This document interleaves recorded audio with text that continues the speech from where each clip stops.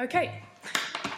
For those of you who do know something of Walcott and Naipaul, you may actually be surprised to find them sharing the same lecture because their fan bases do not intersect. Fans of Walcott often accuse Naipaul of a colonial mentality. Many fans of Naipaul don't read Walcott at all, perhaps because he's a poet and therefore lacking in prosaic, clear sight. Of late, the relations between the writers have been strained.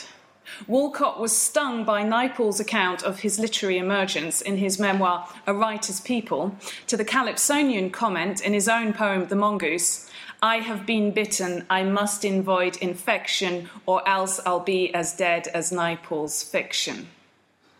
He considered the enigma of arrival disfigured by prejudice towards Trinidadians and particularly Negroes, by his perceived injuries and loneliness as a Caribbean writer, by the idealisation of history and order, and by conflation of these with, quote, their alleged synonyms, culture and art.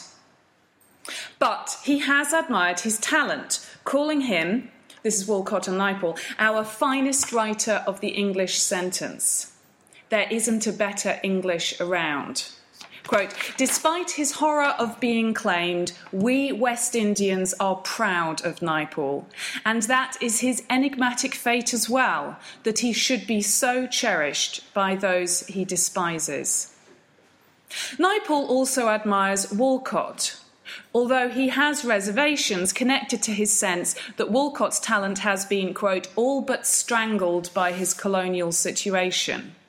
A few years ago, he wrote in The Guardian about how impressed he was when, reading his poems in London in 1955, I thought I could understand how important Pushkin was for the Russians, doing for them what hadn't been done before. I put Walcott as high as that. As editor of the BBC Caribbean Service literary programme Caribbean Voices, he published everything that Walcott sent to him. For those of you who've chosen Walcott as a special author, I hope that what I'm going to say will cast him in a new light for you, that of his similarities to, as well as differences from, his great rival. Let's just compare their biographies. Walcott and Naipaul were born into ethnic minority communities in Windward Antillean Islands in 1930 and 1932, respectively. Naipaul slightly younger. They had a British secondary and higher education, did literary degrees, aspired to write themselves into the English canon, and were awarded the Nobel Prize for Literature in 1992 and 2001. That's Walcott nearly a decade earlier. Walcott is part African, English and Dutch, and he was raised in a middle-class, standard English-speaking Methodist family on Catholic, French Creole-speaking St. Lucia.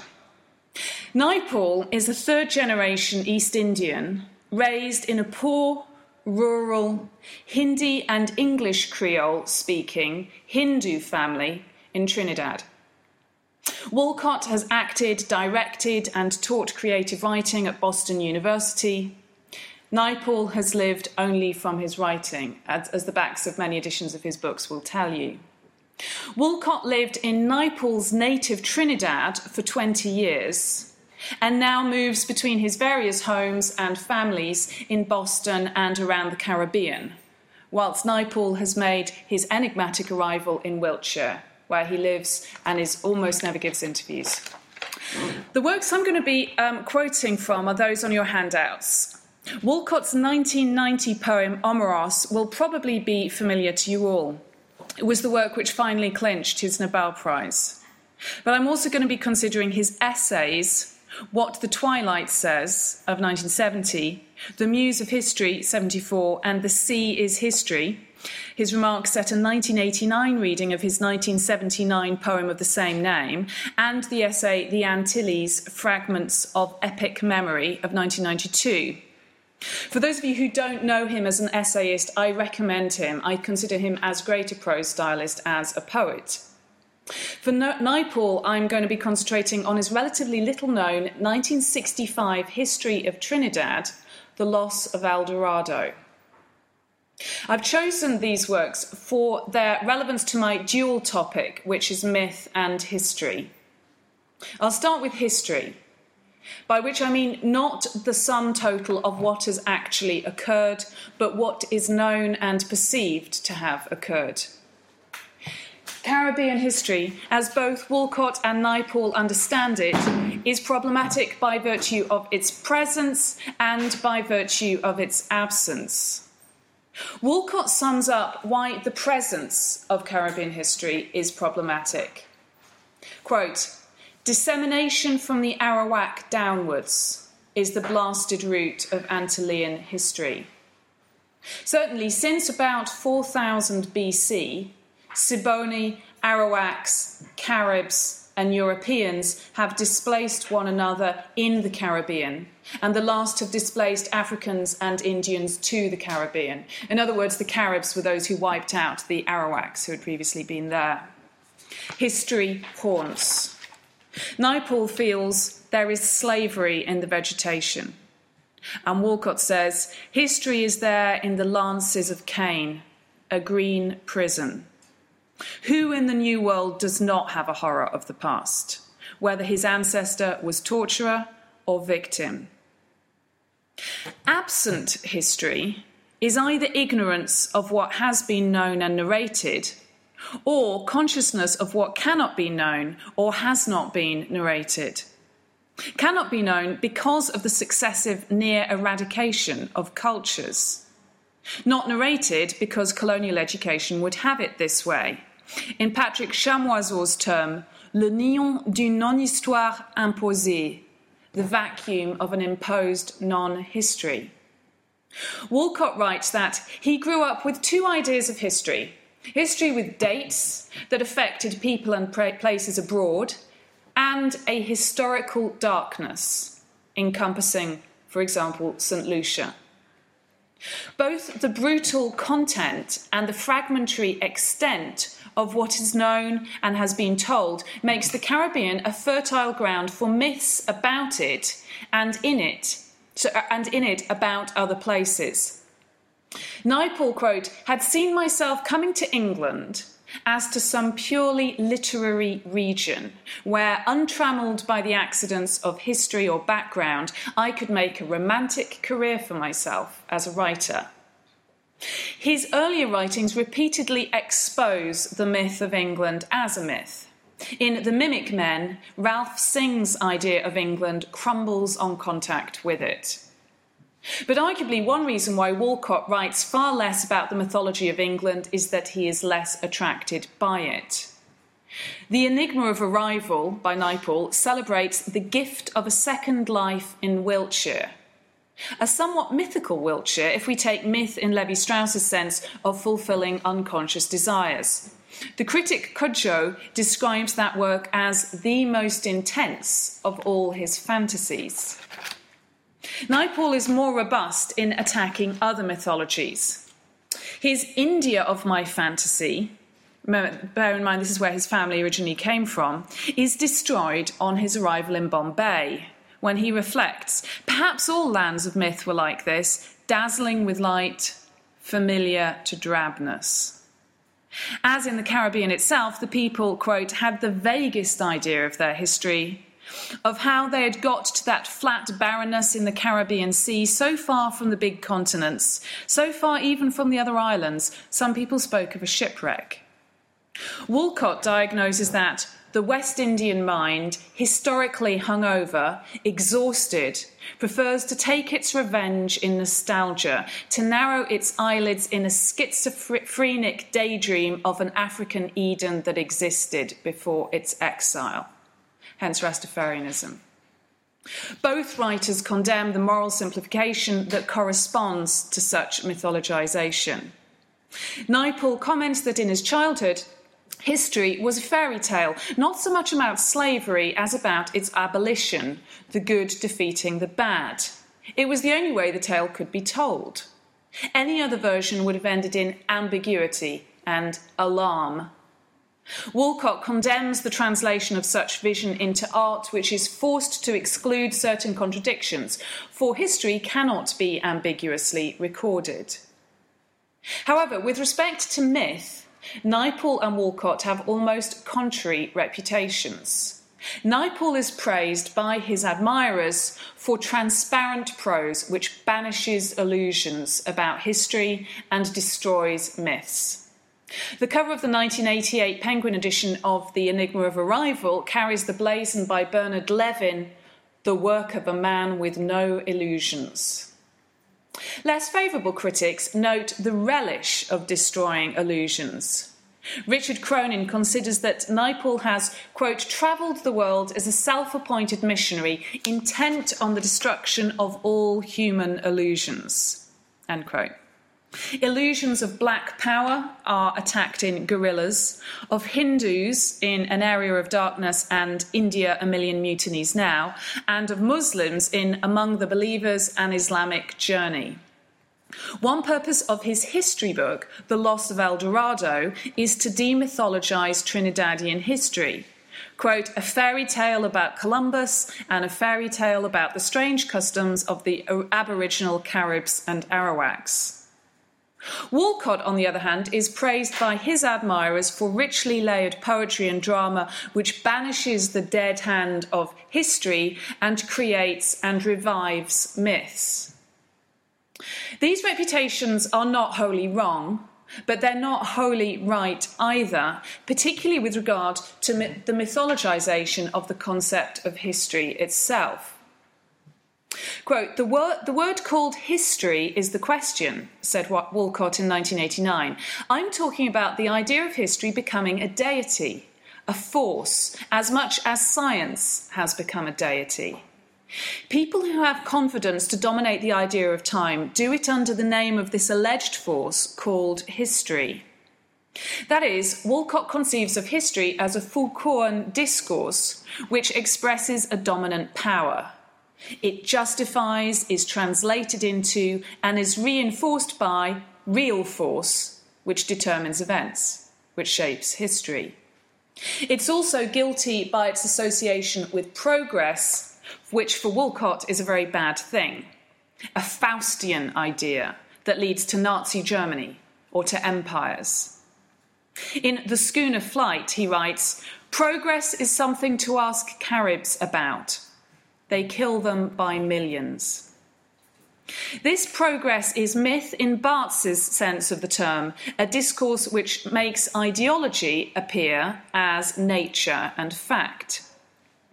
On several occasions, Walcott accuses Naipaul of worshipping history. In his Nobel Prize acceptance speech, he explained that there was this conviction in Froude, that's a Victorian historian, that since history is based on achievement, and since the history of the Antilles was so genetically corrupt, so depressing in its cycles of massacres, slavery and indenture, a culture was inconceivable and nothing could ever be created in those ramshackle ports. 30 years earlier, Naipaul had placed a quotation from Froude's The English in the West Indies, 1887, as the frontispiece of The Middle Passage. It is this: there are no people there in the true sense of the word with a character and purpose of their own. The Middle Passage now contains the now notorious comment by Naipaul, history is built around achievement and creation, and nothing was created in the West Indies. The Loss of El Dorado, though, is a far more complex work. Its forward ends. An obscure part of the New World is momentarily touched by history. The darkness closes up again. The Chaguanis disappear in silence. The disappearance is unimportant. It is part of nobody's story. But this was how a colony was created in the New World. There were two moments when Trinidad was touched by history. This book attempts to record those two moments. The story ends in 1813. Here, history is kept safely inside inverted commas. The words unimportant and nobody's story critique as well as correspond to an imperial discourse. The silence of the Chaguanis is vocalised by being noted. Naipaul recalled in The Middle Passage that we could never be convinced of the value of reading the history of Trinidad, which was, as everyone said, only a dot on the map of the world. The Loss of El Dorado is his attempt to write this history. The foreword also states that the work grew out of Naipaul's increasing sense of wonder at his own location. Whereas as a child, quote, it was hard to feel any wonder at the fact that more than 400 years after Columbus, there were Indians in a part of the world he had called the Indies, and that the people he had called Indians had vanished. Wonder came later. He became defamiliarized from the myth of imperial history. The book's compass is centred on Trinidad, leaving European events and movements on the periphery. With the exception of one trial, which takes place in London, the plot doesn't leave the area of Trinidad, Guyana and Venezuela. The danger for Walcott would come in Naipaul's claim that the idea behind the book was to attach the island, the little place in the mouth of the Orinoco River, to great names and events. Columbus, the search for El Dorado, Sir Walter Raleigh. Certainly, it undermines the greatness of these people and events by representing all three of them as failures. But this project also honours the history deity. After the abolition of slavery, quote, Port of Spain was a place where things had happened and nothing showed. Only people remained, and their past had dropped out of all the history books. Naipaul correspondingly summarises the history of 19th and 20th century Trinidad on pages 350 to 351. He claimed to have no source volumes about Trinidad. I had to go to the documents themselves, documents held in the British Museum, the Public Records Office and the London Library. But this overlooks the 19th century histories of Trinidad, which exist and were written by local amateur Creole historians. For example, Baud's 1848 two-volume anti-British French history of Trinidad under Spanish rule. And this is ironic given the overlap between their methods, that of these local Creole historians, and his own. His reliance on documents and his narrative form were old-fashioned by 1965, when most of the historiography being produced at the St Augustine campus of the University of the West Indies, that's the campus which is on Trinidad, was socially and culturally or ethnically orientated. Some contemporary historians employed oral sources, and very little was being written about Trinidad before the 1770s. That was under the influence of metropolitan trends in historiography, native socialism, and black power.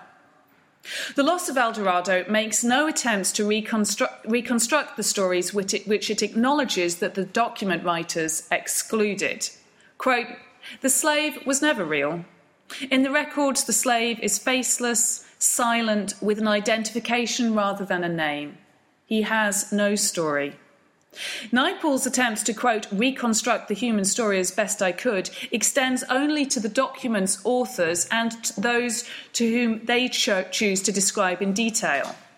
Caribs are exterminated in a parenthesis, which reads, open brackets, "The French and English, both claiming the island of St Kitts, united to exterminate the Caribs in one swift action," close brackets, full stop. Explicitly, though, the work undermines the mythical thinking of those whom it describes. Naipaul gives the probable factual basis for the myth of El Dorado, Inca tribes who had wandered east. He corrects the source documents.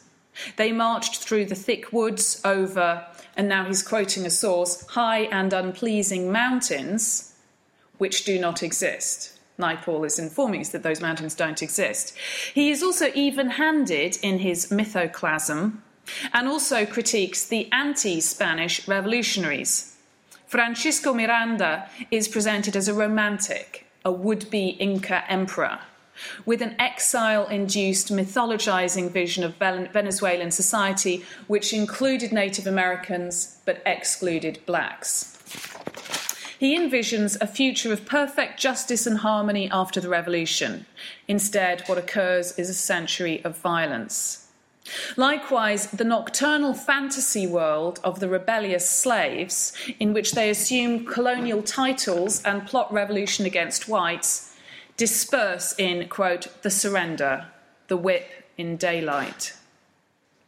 But the text is not consistently mythoclastic, nor does it always pretend to know the truth. In many passages, the narrator is less than omniscient and acknowledges his dependence on the documents available. Sometimes he doesn't give an opinion.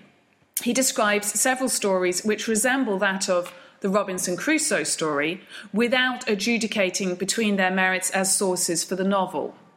I should say that I have seen Robinson Crusoe's Island. It's between Trinidad and Tobago, but it's only one of a large number of pretenders to that name. Often the boundary between Naipaul's narrative and his source documents is blurred. That's partly because his quotations can be very long, up to 50 lines. Sometimes time in the two is conflated. Quote, time vanishes into Berriot's narrative like effort, like the landscape itself, and Berriot is ready to start on his third journey. 10 years have passed. Or, at midnight, Wyatt's narrative jumps and becomes obscure. Sometimes Naipaul's text is inflected by free and direct speech for those he writes about. For examples, the missionaries had come out from Spain in a hurry. They didn't have all they needed. They needed a bell to call the Indians to prayer. They needed paper. They needed almost everything. Or the apocalyptically asyntactic description of the jail as a place of horror. And if you ever read Naipaul's History of El Dorado, you won't forget the description of the jail. The planters entering the jail faced the tortures, confessions, and rotting bodies like the African darkness that might overwhelm them all. Power turning to insects to ravage a plantation, charms killing the canes, money turning to dung, Negroes dying in convulsions, the world ending in blood and flames. In the phrase, cannibalism was never a joke to the Spaniards, it aroused the same wish to mutilate, destroy and enslave as did sodomy, another open Indian practice. The last 5 words, sodomy, another open Indian practice, reflect the Spanish perspective subtly through distanced ethnographic vocabulary and syntax. Negro slaves are pieces without inverted commas, until on page 102 in the mid-17th century, the latter terminology is abolished by missionaries, and then Naipaul himself no longer uses it. What's interesting here is that it's the most postmodern aspect of Naipaul's historiography which most intersect with imperial discourse, precisely by virtue of their refusal to judge.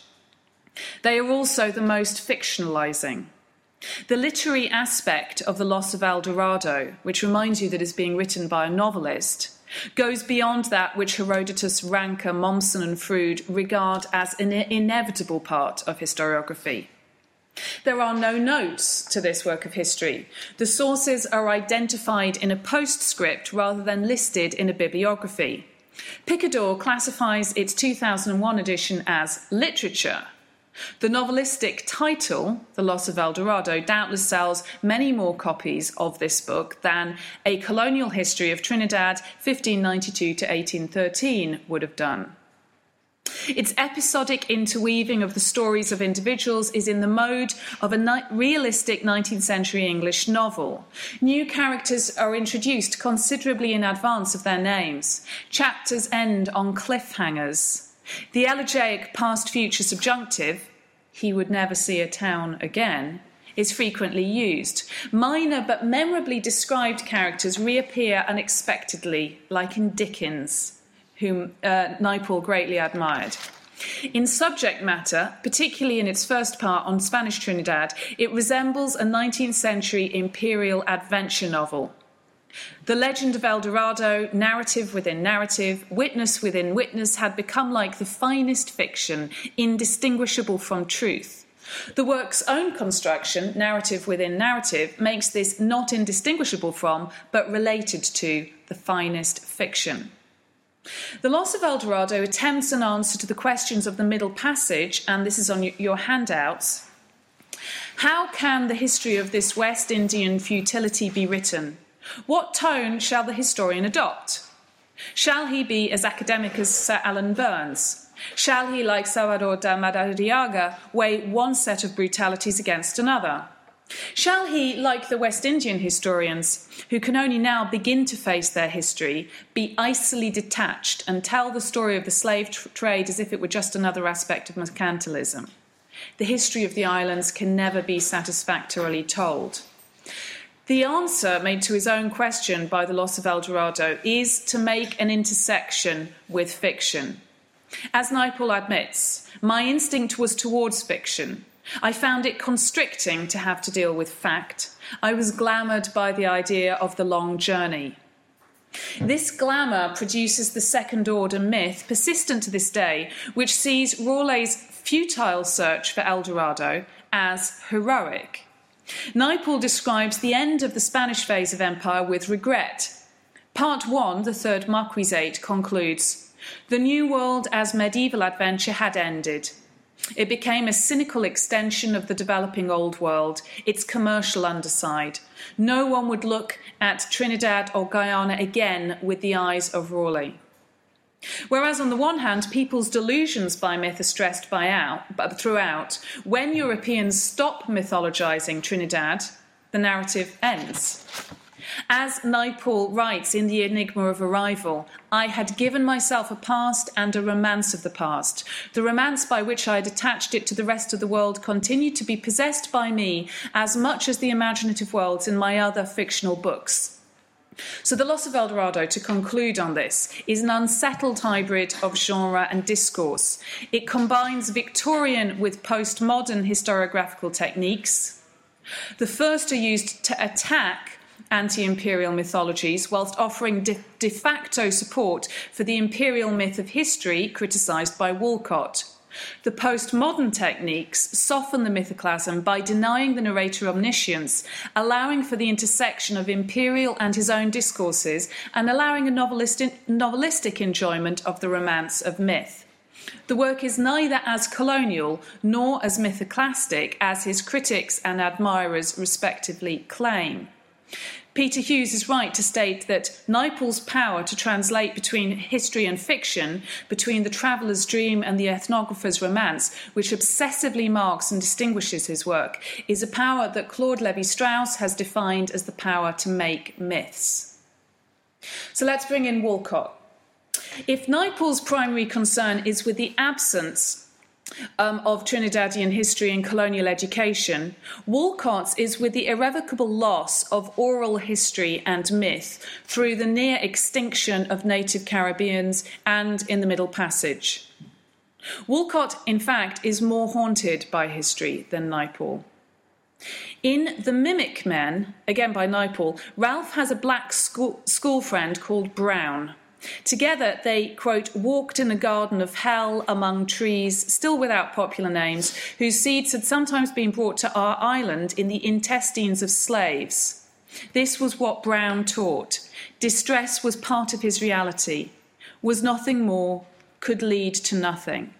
Much of Walcott's writing contains both Brown's distress and Ralph's wish to be free of that distress. Whereas Ralph simply drops Brown as a friend, Walcott contains Brown's discourse persistently within himself and tries to strip it of its hurtful power. Walcott, I would say, uses the word history in two ways. The first I've already mentioned, the imperial deity of progress. The other is an abstract which combines his negative feelings towards what he knows and knows he cannot know of Caribbean history with his second-order negative feelings towards those feelings. His wish to escape from his own distress, Ralph combined with Brown. History in this sense possesses an agency which must be resisted. The truly tough aesthetic of the New World neither explains nor forgives history. It refuses to recognise it as a creative or culpable force. It is therefore a myth, which is both created and denounced by Walcott's sensibilities. In both of these meanings of the term, history is negatively mythological. Correspondingly, vision with the eyes of history is distorted vision. He criticises the history deity, saying, "Our hallowing of what is archaic is a process of the presumption of dominating time."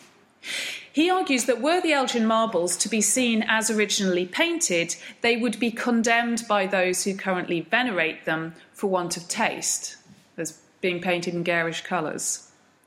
History the Haunter tells Walcott that black people in the Caribbean have been displaced from their ancestral homes.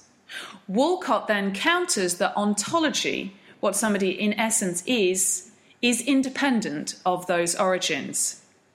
He observes the voracious, unreflecting calm of a group of Trinidadian fishermen. By all arguments, they should have felt displaced, seeing this ocean as another Canaan.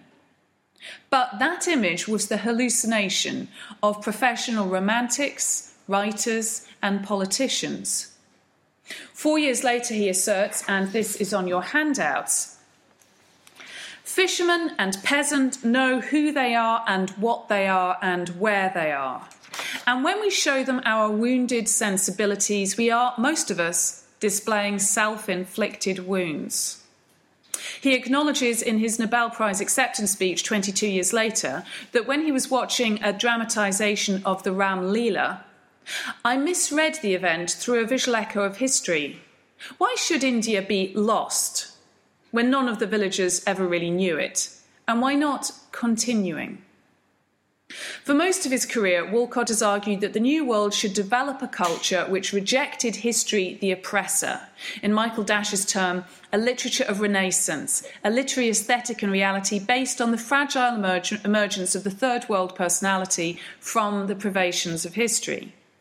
Such a culture would swallow cultural amnesia, itself in amnesia. For every poet, Walcott says, it is always morning in the world. History, a forgotten, insomniac night. The metaphors with which Walcott currently describes the New World and its culture are the myths of Crusoe and Adam. For example, Walcott gives a strange thanks to his black and white grandfathers that, exiled from your own Edens, you have placed me in the wonder of another. The conception of a second paradise belongs to that Christian mythology in which Walcott, as a Methodist, was raised. Walcott rejects the mythologisation of older cultures, not the culture's myths themselves. Quote, "The writers of my generation were natural assimilators. We knew the literature of the empires, Greek, Roman, British, through their essential classics.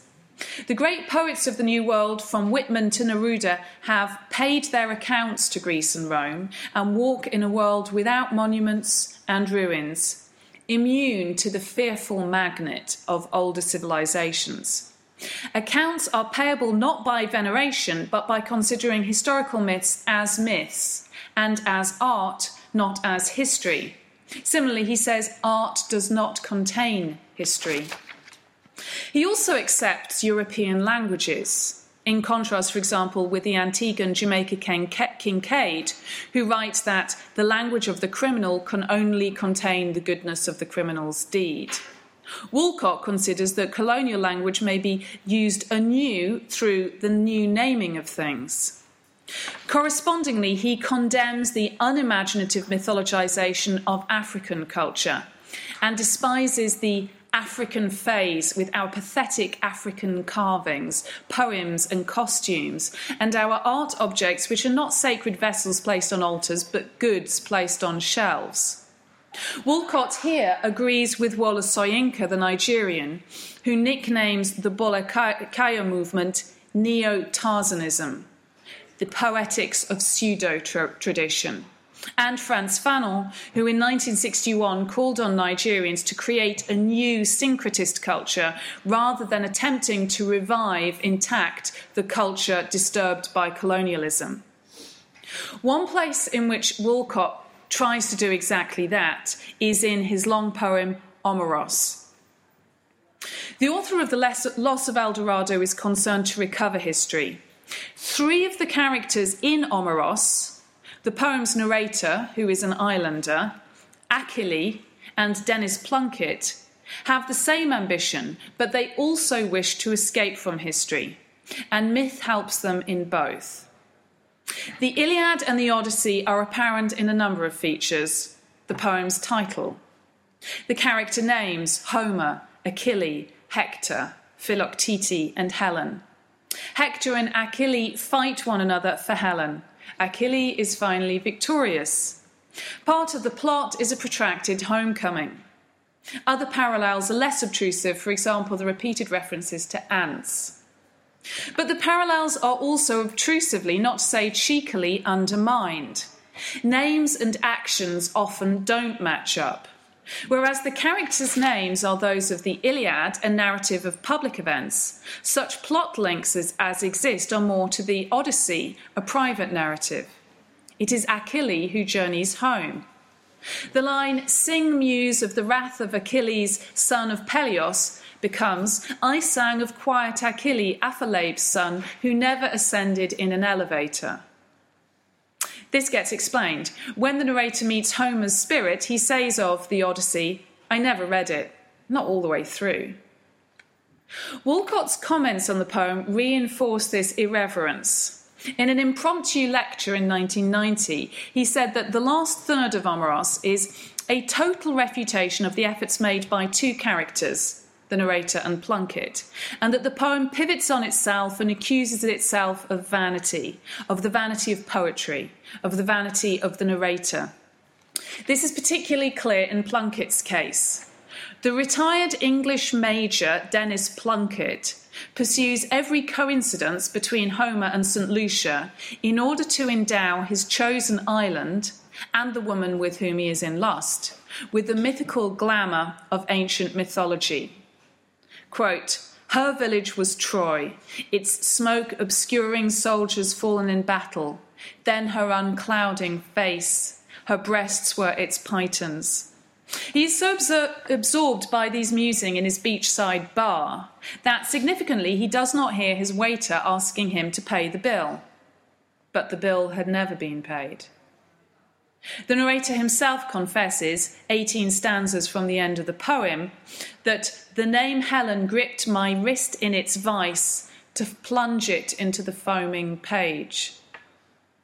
This suggests that the Homeric mythologization is performed precisely in order to be rejected, to enact exemplary resistance to the fearful magnet of older civilizations. But this reading doesn't quite work. At 323 pages, the poem is of epic length, and the analogies, albeit they sometimes cheekily undermined, persist throughout. Perhaps Walcott is rewriting and therefore pluralising Homeric epic. But the poem doesn't in any case imply that Homer is, in Bakhtin's sense, monologic.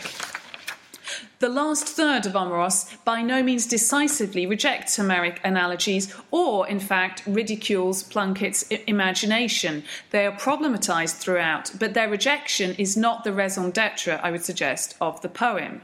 This being the case, it begs the question of why else they are there. Breslin's guess is that the self-critique emerged in the course of composition, prior to which Walcott takes Plunkett's quest seriously. Breslin attributes Walcott's impulse towards analogical discourse to colonial insecurity and precisely the mythologization of European literature and wish to ennoble his fellow St. Lucians, which Walcott noisily denounces. Similarly, Burnett, but with no criticism intended, thinks that the analogy is intended to build self-respect in the Caribbean. On this reading, the poem resembles the Brown family photograph in which the family stand before a painted backdrop of a ruined Greek temple. But Omeros treats Homeric epic as in itself analogical and playful, and plays with Homer's play. For example, the ants, which are connected both to St. Lucian slaves and to Greek soldiers. Walcott is a syncretic poet and shares that imaginative delight in making analogies which the narrator describes in Plunkett. The name, Helen, with its historic hallucination, brightened the beach. The butterfly, to Plunkett's joy, twinkling from Myrmidon to Myrmidon. He smiled, at the mythical hallucination that went with the name's shadow. Towards the end of the poem, the narrator asks, when would I not hear the Trojan War in two fishermen cursing? When would it stop the echo in the throat insisting, Omeros? When would I enter that light beyond metaphor? But it was mine to make what I wanted of it, or what I thought I wanted. These lines summarise, I think, as much as any lines of the poem can, the relations of the poem to Homeric myth. Persistent practice and rejection of mythologisation. Possession by the myth, possession of the myth. Just as Walcott possesses the English language to do what he wants with in the poem. Unsureness of what it is that he wants. As Walcott says, my sign was Janus, I saw with twin heads, and everything I say is contradicted.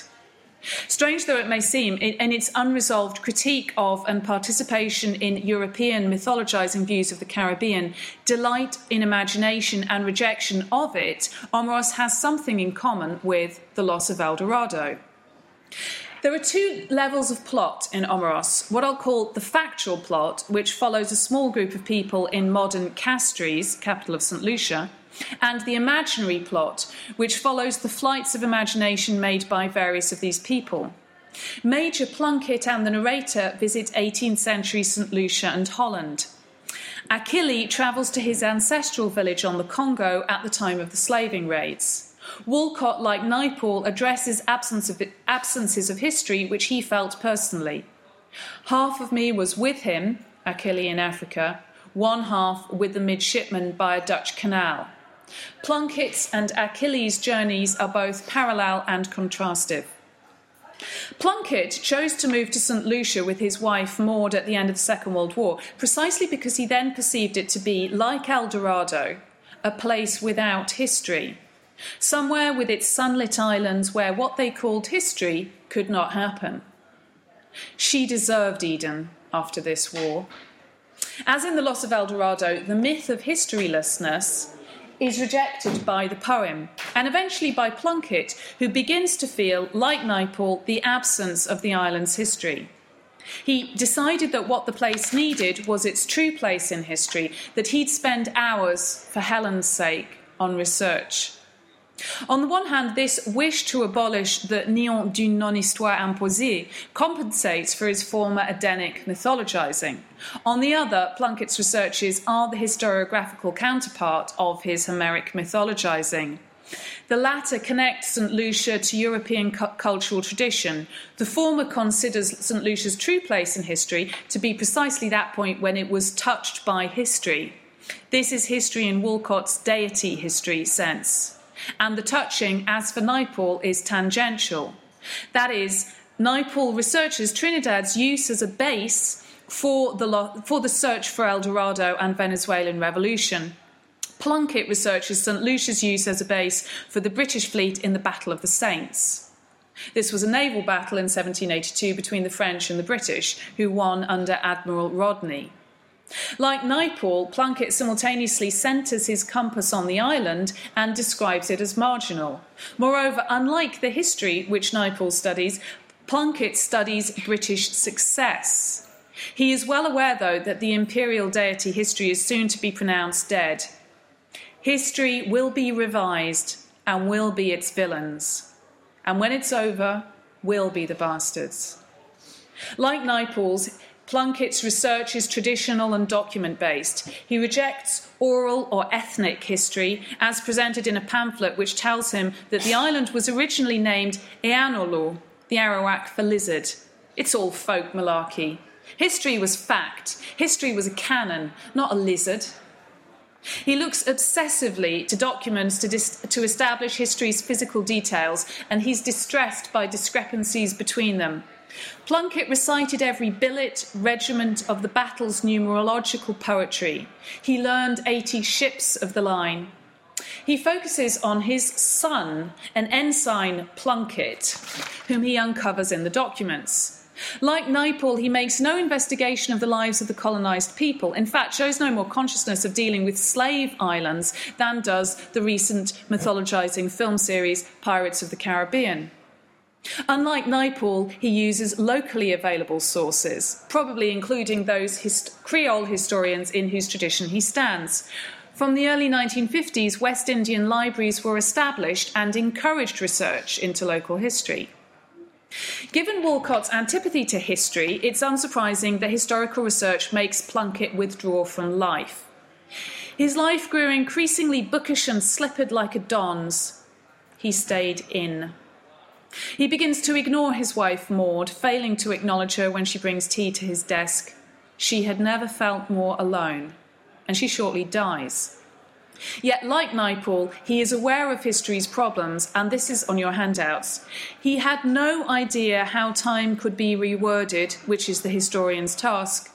The factual fiction of textbooks, pamphlets, brochures which he had loaded in a ziggurat from the library had the affliction of impartiality.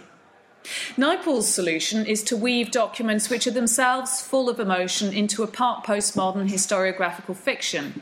The poem's narrator, and indeterminately Plunkett, uses Plunkett's factual fiction of textbooks as the basis for a flight of imagination which provides those details which the ziggurat full of books had not. This flight of imagination, like parts of The Loss of El Dorado, reads like a novel. Book 2 opens. The midshipman swayed in the coach, trying to read. Only gradually can the reader establish that the plot has shifted to 18th century Holland and that the midshipman is Ensign Plunkett working as a spy. The section is written with attention, late revelations and circumstantial detail of a spy story, which the poem has temporarily become. The poem's flexibly rhymed and metered hexameter terza rima allows for the effects of prose. In the subsequent description of the Battle of the Saints, the style modulates. Certain lines have the flavour of a second-rate imperial adventure poem. During the battle, a wave enters his ship and sets Plunkett against his own sword. It was a fatal wound, but he pulled out the sword. They found him face downwards, still holding to the sword. The heroic and nationalistic aspect is implicitly coloured by Plunkett's wishful imperialist thinking. Like Naipaul, the narrator / Plunkett is enticed by the romance of the Caribbean imperial past. Thus, Walcott demonstrates deliberately, as Naipaul does less deliberately, that, in Homi Bhabha's phrase, historical narrative accedes to the language of fantasy and desire. Both writers imply that documents are limited and that a semi-fictional vision is as close to the past as it's possible to get. The narration of the voyage of Achille makes the same point whilst treating precisely the slave's history which Naipaul and Plunkett overlook. Achille suffers sunstroke whilst fishing one day. He sleeps in his boat all night, during which he travels to a late 17th century Kongan village and meets his ancestor, Apholabe. In the morning he wakes and returns to Castries. Ontologically and historiographically, this voyage is very different to that of the narrator and Plunkett to the 18th century. No documents are involved, not only because Achille would not take a ziggurat to the Castries library to fill it with books, but because no documents about his ancestors' village exist. The African scenes are not therefore flights of imagination based on documents. The journey can have no postmodern fictional aspect. This begs the question of its causal source. Achille has some agency. Whilst beginning to fish, for the first time he asked himself who he was. That is, when he first feels the presence of history's absence, he voyages into it. A sea swift circled his boat, quote, like an answer, once Achille had questioned his name and its origin. She leads Achille to Africa. The cross made by the sea swift's body in the sky recurs throughout the poem as a metaphor for stitching together continents and times. The journey is also presented as one of memory. Out of the depths of his ritual baptism, something was rising, some white memory. The African village feast, in which the costumes and dances are the same as in St. Lucia at Christmas, suggests that ethnic memory has survived in the New World. This is mixed with the memory of films which Achille had seen. In the Congo, quote, it was like the African movies he had yelped at in childhood. The endless river unreeled those images that flickered into real mirages. Of course, since Ackley, unlike Plunkett, makes a physical journey, albeit imaginary, the past could have been presented as of the same order of reality as the factual plot. It isn't. It's a hybrid fabrication of a metaphorical Swift, representing the poet, the memory of a people, Ackley's consciousness of loss, and his memory of films. Important differences between Walcott and Naipaul remain clear. The theme of history concerns Walcott more than it does Naipaul. Whereas much of Walcott's poetry and drama struggles with history, Naipaul writes chiefly of the present in his fiction and travel writing. One obvious biographical correlate is that whereas Walcott has largely lost his African ancestral cultures, Naipaul was raised in a Hindi-speaking Hindu household. Walcott also, however, feels the haunting presence of known history more than Naipaul does. As a result, a strong trend exists in Walcott's writing of the rejection of history, the oppressor, and an accompanying conception of the Caribbean individuals or ontology as independent of history. Naipaul, on the contrary, demonstrates in his non-fiction the will to historicise the present in order to banish myths about the past which affect the present. He is an ostentatious mythoclast, including of imperial nationalist mythologies. Walcott nonetheless correctly detects the discourse of these mythologies in certain parts of Naipaul's writing. It would be wrong to say that Plunkett is a Naipaul figure. After all, Naipaul only wrote one work of history. Still, Walcott makes some of the same critiques of both men. Both writers, however, strongly oppose the negative mythologisation of imperial cultures. They are syncretist, hybrid writers who take a lot from English literature and haven't hesitated to make the English language their own. They condemn the simplistic thought and feeling involved in mythologising any culture. Yet both in practice display ambivalent positions with regard to mythologisation of their home islands. Naipaul both subverts the myth of El Dorado and is affected by and displays its glamour. Walcott both rejects and lengthily and playfully engages in the Homeric mythologisation of St. Lucia.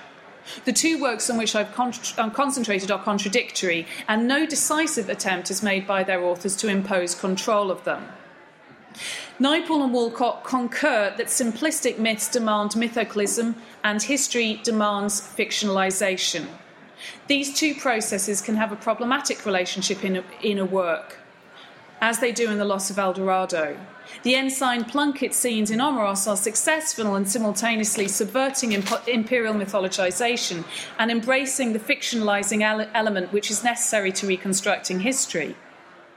The Mimic Men's Ralph comments that all landscapes eventually turn to land, the gold of the imagination to the lead of reality. Naipaul often performs this reverse alchemy. Walcott, by contrast, at times insists that conceptually unmediated reality is itself gold. Both writers share, however, in a more conventional alchemy. To them, history is only accessible as the gold of imagination, and mythologisation is fool's gold. Thank you.